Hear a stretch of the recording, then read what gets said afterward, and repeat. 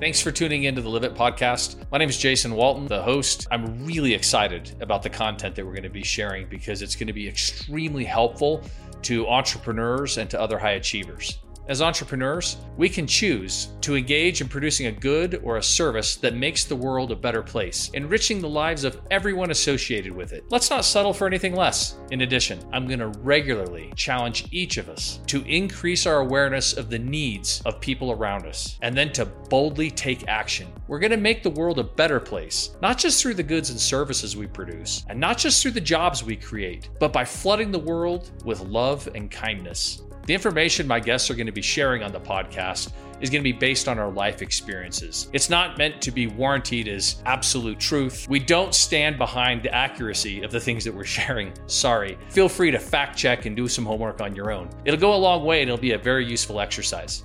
Thanks for being a part of the Live It community. I hope you embrace and enjoy the journey.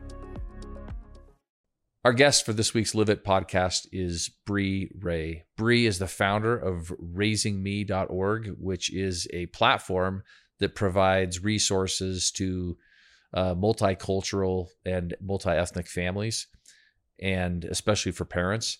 She's also an internationally acclaimed singer, songwriter, and artist. Bri also recently received an award for being one of the 30 women in Utah to watch. One of the things that I am the most excited about with Bri and want to congratulate her is that she was married just less than 2 weeks ago to my cousin Tanu Apu, which makes us family. Thanks for joining us, Bri. Thanks for having me. First, if you would, I'd love to hear a little bit more about Raising Me, like what it is and how it got started. Yeah. So Raising Me is a company that focuses on providing education, resources, and community opportunities to parents and children united through interracial adoption and multicultural families in general. And so we do that through in-person events. We do that through providing resources and connecting parents with members of the community who are more versed and educated in, say, skincare or hair care or history, to help these parents and the children have the support that they need. So fix my summary, if you would. The summary that I heard was that Raising Me provides support to parents of interracial children. So it could be parents of interracial children. Is it mainly through adoption who adopted those children? Yes and no. I mean, adoption, foster care, and then obviously we have interracial families. My mom was white, my dad was black, and here I am. So that would also classify and qualify. So through any of those avenues. That is one of the coolest ideas or projects that I've heard of in a long time. Thank you. Is it fun? I love it. It's really, really fun. I love it. So I met your mother. Yes. Is it Lynette? Yes. So at the wedding, that was my first time meeting her, and your grandfather, who I believe is Jewish. Yes, he is. Yep. So you said interracial is your father is black, and then your mother is white and also Jewish heritage. Yes. Yeah. So I'm curious, does Raising Me take into account not just, is it cultural and ethnic? And maybe you can take some time to explain the difference between those two things. Yeah. So really the driving passion that I found for this company is, as I was growing up, I had such a lack of racial and ethnic identity, and it caused a lot of confusion and a lot of waves in my identity development, just as a person in general. And I had a lot of questions and a lot of parts of me that I didn't understand. And so as I have journeyed through that and experienced that, I wanted to make it easier for other children and other parents who are trying to raise children and go through that same process. And so really the two differences that I was looking at is racial identity has to do with your race, right? And connecting to your race. Whereas ethnic identity has much more to do with culture. And so that could go back to like even just knowing how to cook Black food and knowing how to cook soul food and being exposed to Black music and the history of Black music and all these things that hugely impact Black culture that I wasn't necessarily exposed to growing up in a predominantly white state. And so the development of racial and ethnic identity, both of those are crucial, I think, to identity development in general. Yeah. So just to back up a little bit, if I get this right, you're half Black, half white. Yeah. And the white side's Jewish. Yes. For cultural, and you grew up in Utah. Yes. So what you're saying is that growing up that way in Utah, you had some help. You needed some help. Yes. In some of the ethnic diversity because it's not very diverse here. Yeah, I really didn't have any Black role models until I was 18. And I had my dad, who was truly my best friend, but he traveled a lot for work. So he'd be gone like up to 6 weeks at a time. And then when I was 15, he had a severe stroke and became completely paralyzed on the right side of his body and lost all ability to speak. And so when I was 15 and really starting to dive into identity development without even knowing that's what was going on, is my main Black influence couldn't talk to me anymore. And that's not good. No. I mean, on a lot of levels. One's because your father, Mike, right? Yeah, that's not good. Yeah. And so that made it a lot more difficult. And in junior high, you can see, as I look back at my own history, we'll call it. Yeah. And I'm in junior high, 15 years old. I wanted so desperately to represent well and identify with the Black community and Black culture, but had zero place to start and zero understanding of what that even meant. And so there's pictures of me, and I probably still have the hoodie buried in a box somewhere, but I literally, on the back of my hoodies, would put Black Bri on all like my team hoodies. And that was my nickname. That was my entire identity all through junior high, was Black Bri, because I just wanted it so badly. And all I could come up with was, well, just add Black in front of your name and there you go. Yeah, because I just wanted it, but I didn't have it and didn't know how to get it or where to find it. But when I was 18, I was accepted into the Young Arts program as a singer-songwriter. And it's actually a scholarship program, and they flew me out to Miami. And I worked with all these industry professionals and deans of prestigious music schools and all of these things. And I worked with them for a week. And then that led to me becoming a Presidential Scholar of the Arts, which actually I'm the first ever singer-songwriter Presidential Scholar of the Arts in history. Wow, congratulations. Thank you. But because of Young Arts, I was introduced into the presidential program, and they flew me out to Washington, D.C., and I had the opportunity to work with a woman named Debbie Allen for 2 weeks.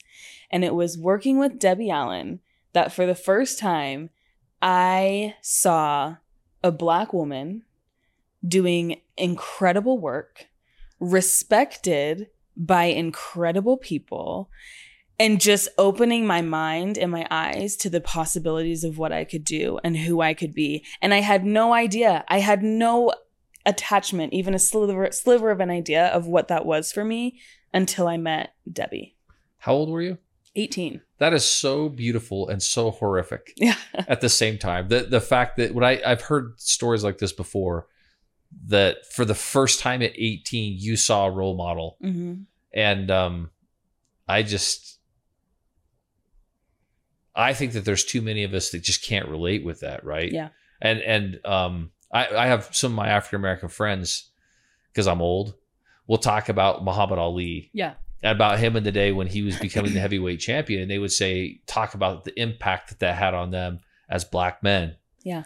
And I thought, when my first few friends told me about that for me was just a huge epiphany, because I hadn't considered it enough. Things that I just take for granted. I see a lot of white men who are successful or who are in those positions, and I just took that for granted on how horrible it would be. I mean, horrible. Yeah. To not have those role models of what that would do to people as they're shaping their identities. And I'm assuming that Raising Me deals with that too, right? Yes. Yeah. And that's a huge part and a huge driving factor of Raising Me, is to help parents find representation and role models and introduce storybooks into their kids' lives when they're little that tell the stories of Harriet Tubman and Simone Biles and all of these people who are doing amazing things and paving history. Well, there's a long list. I mean, such a long list, right? Yeah. But kids don't know. Right. Kids don't know. And so that's a huge part of what we're doing. So, when did you have the idea to to co-found with your partner, Raising Me? Yeah. So my partner, Stephanie Draper, and I were working on, we'll call them art projects. There were a series of photo shoots that represented Black women and the power of Black women, and also the struggle and the suffering of Black women in their American experience, right? And come 2020, and there was an uprising again of racial justice or injustice, and a new civil rights movement was kind of reborn. And I remember just sitting in my room under lockdown because it was the pandemic. Wow, so many things were going on. But I'm sitting in my room and I just found myself feeling extremely frustrated. And more like definitely frustrated at the state of America and the state of the way people are being treated, and the injustices that run so deeply through the roots of America. But I was also just so frustrated at my own experience. And then it took me so long to even know that all of these issues were happening, and that all of these people who I now relate to and feel like I have that attachment to, that I had to find, that I didn't even know, that I had no clue. And I would hop on social media and see so many families who've adopted Black children. And I'd walk through Walmart and see families who have adopted Black children, and their hair wasn't taken care of, their skin wasn't taken care of. I could tell by the way they looked at me, they hadn't seen Black people. We're out here in Utah still. And so I decided, instead of being frustrated and mad about it, I wanted to do something about it. And so I called my friend Stephanie, because we'd worked on projects together and I knew a lot of our passions were aligned.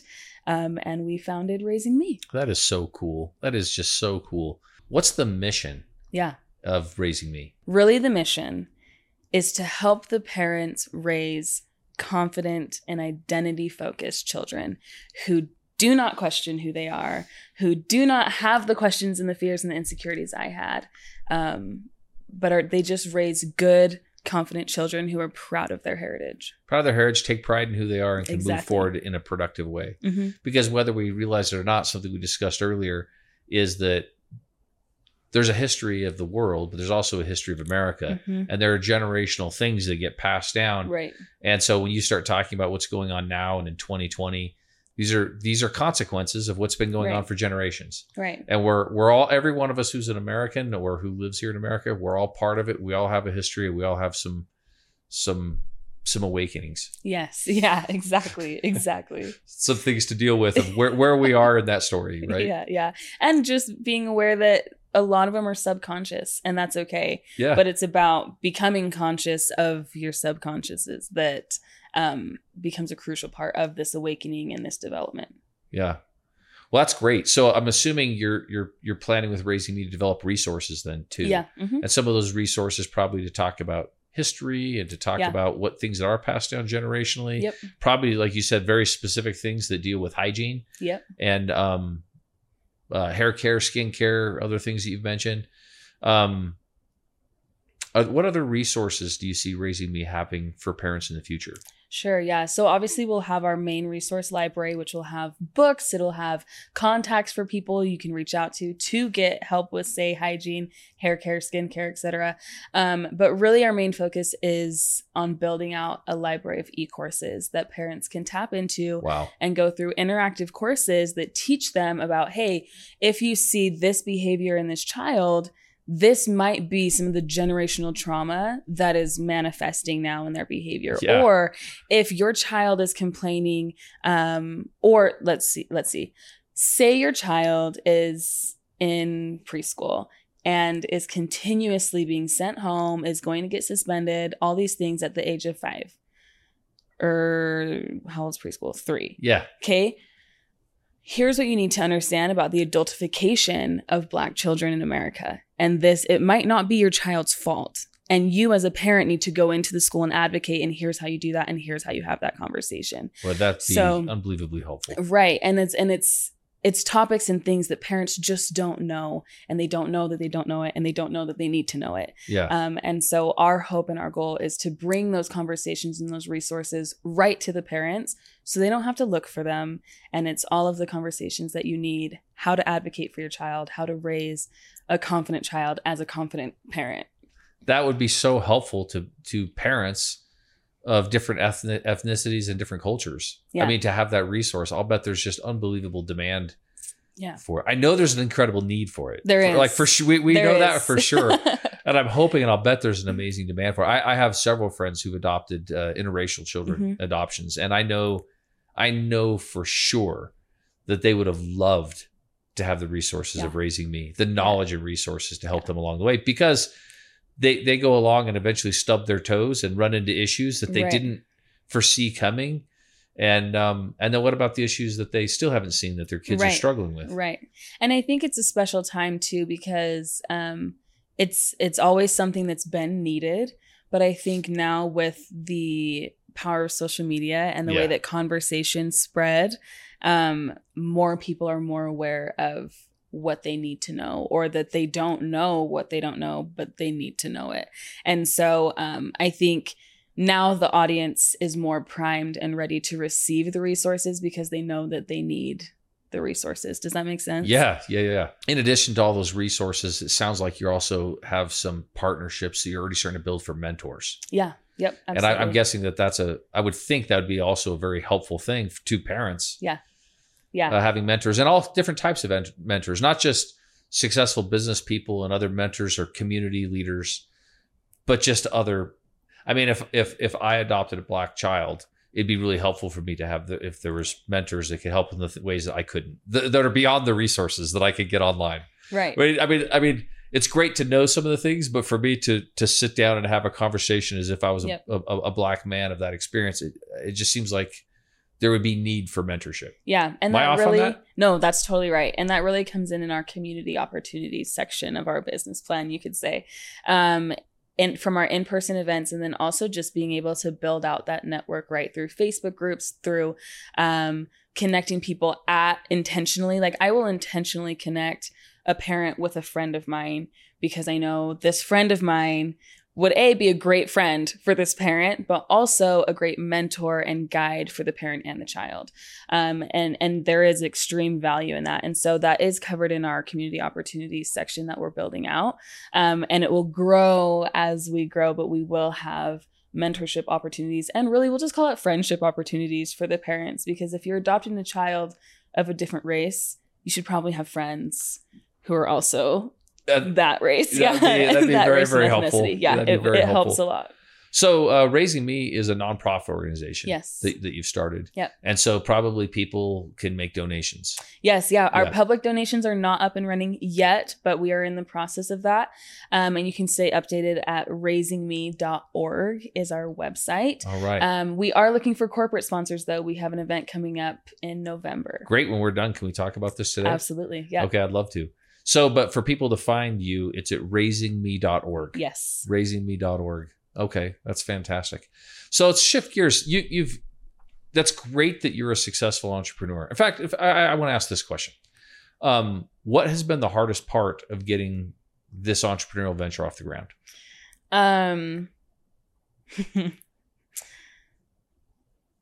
For me, I think it has been an imposter syndrome of just feeling like, whoa, am I the right person to do this? I mean, I'm the right person to know that there's an issue here and there's a gap here that needs to be filled, but am I the one that's supposed to do it? I'm just this girl who was raised in Utah who didn't even really know what it meant to be Black, or that she really was Black until she was like 18. And you know what I mean? Like I just have so many things that I allow myself to discredit myself. And so I think that's been my biggest hurdle, is to just convince myself that I am the person who's supposed to do this. Otherwise, it wouldn't have been my idea. And what I don't know, I'm learning. And I know the people I need to know to learn on the go, and to learn what I need to learn and do what I need to do what I need to do. If not you, then who? Exactly. So we recently had Jimmy Rex on this podcast, and he was having a similar conversation about helping some other people who were in trauma, and his girlfriend was he does telling great him, work. they're saying, I don't want you to do that anymore because it's dangerous. He's like, well, I have to. These people need help. And she's like, well, let them do it. They'll take care of it. And his response was, wait a minute, we are the they. Yeah. And like, that's his movement now, is we are the they. I love that. And that's what I'm hearing you say. I love that. Yeah. And I mean, I think I would only add to that is I think that people should take action where they're passionate. Mm-hmm. And so I think that anybody, if they felt a passion toward this, could have launched this venture. I think a white man like myself could have launched the venture. I would have needed an unbelievable amount of help, like, because I'm totally incapable of actually developing the content and everything else. But I just want to say to people, like, don't sit there and sit on your hands and do nothing about something where you see a need. If you see a need, fill the need.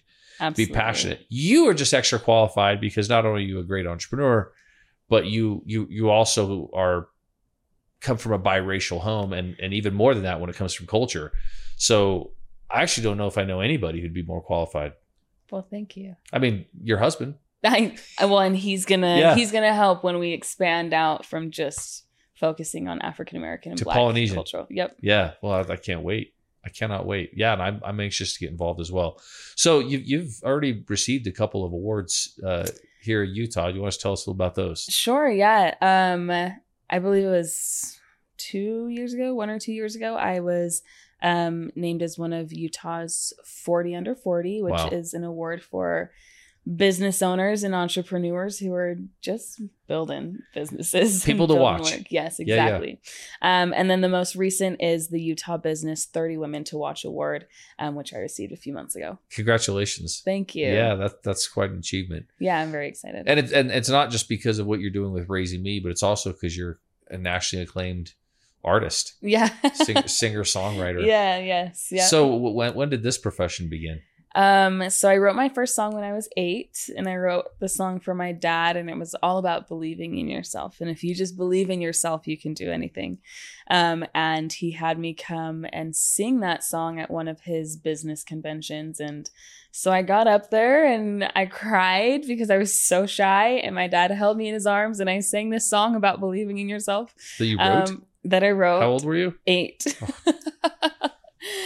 And you had written, oh my word, you were 8? I was 8. And yeah, I sang the song for like 200 people, cried my way through it, and fell in love with it. And so then I just kept writing and recorded my first CD when I was 12 with my sister, which we actually recorded to raise money to pay for kids in Cambodia to go to school. Wow. Which is how I got over being shy. I used to be incredibly shy. And my sister and I went to the mall with these CDs, and we'd walk up to people and say, can I sing you a song for $1? And they'd say, yeah, sure. And then I'd say, want to buy a CD for $7? And then they'd buy a CD, and we sent 4 kids to school in Cambodia. It's also pretty good marketing. Great marketing. Yeah. I mean by you. Can I sing you a song for $1? Hook them with that. Then sell them a CD. I mean, it's the structure of my life, really. How you think I got Tanu on that? But I think he got you. Yeah. So and you're making a world a better place by helping people in Cambodia at the time. Mm-hmm. Okay, so you're 12. Then what was next? So I was 12, and then 15. I went out to Nashville, recorded a bunch of songs out there, and started releasing professionally recorded music. Yeah. And that's when my love for songwriting really took off, and I took some songwriting courses and fell in love with the storytelling that songs have and the power that they have to convey messages and to move people and to communicate in such a special way. And so from there it was easy sailing. When you're that passionate about something, it never feels like work. So it's hard to get into the day-to-day grind of it. But I started doing assemblies and presentations at 15 across the nation. Oh, jeez. Talking about anti-bullying and kindness, and very much a suicide prevention kind of message, promoting love and just how to be kind and love people where they are, and to find a friend in everybody. And so I did that from 15 to 18. So that was most of my high school years were spent on the stages of other high schools across the nation, spreading that message. Bri Ray, you've had a very interesting life experience because you're right. I mean, we're only at 15. I know. 15, 16. Okay. So then what was next? Yes. And then after that is when I went out to Young Arts with in Miami, and then to Washington, D.C. for the Presidential Scholars of the Arts Award. And then I went back out to Miami and worked with a woman named Marika Hughes, who also became an incredible mentor and life shaper for me. And she was the first woman who taught me how to stand up for myself in a professional setting when being treated and represented incorrectly.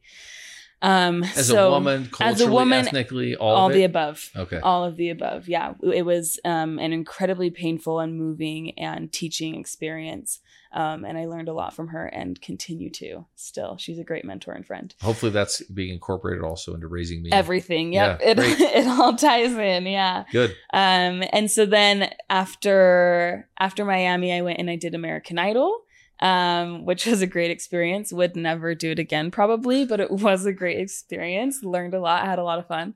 And then since then I have just been touring. I sing in a few bands, and we play a lot of corporate gigs, a lot of weddings. And then I do, a lot of solo shows as well as Bri Ray with my own original music. And I currently do some songwriting with some artists for their own personal projects and some artist coaching, which covers songwriting lessons, voice lessons, and just artist branding, the whole little package there. Wow. So wow. And you're amazingly talented. Thank you. Amazingly talented, beautiful, changing the world, making it a better place. And now I get to call you family. So yes. Yeah. I'm pretty excited about that. That's a chocolate up for me. Thank you. Yeah. Thanks for joining us on the Live It podcast. And I really want to say especially thank you for starting Raising Me. Oh, yeah. Absolutely. So I really, really think that the work you're doing there is important. I want to invite anyone who's listening to join in and look in at raisingme.org. That I think it will meaningfully will impact people's lives. And I mean, in a very, very positive way. And I don't want to overstep my bounds, but I heard you talk about, you did stuff that was suicide prevention, other things. Mm-hmm. I think that helping people find a sense of self and a sense of identity in a proud, productive way where you can develop self-confidence is just one of the most important things that we could do for anyone. But I absolutely agree. Especially for young people. And it sounds like you are empowering adoptive parents and parents everywhere to be able to do that. Yep. Absolutely. And I think that there's just a warmth and a kindness to that. Thank you for making the world a better place. Thank you.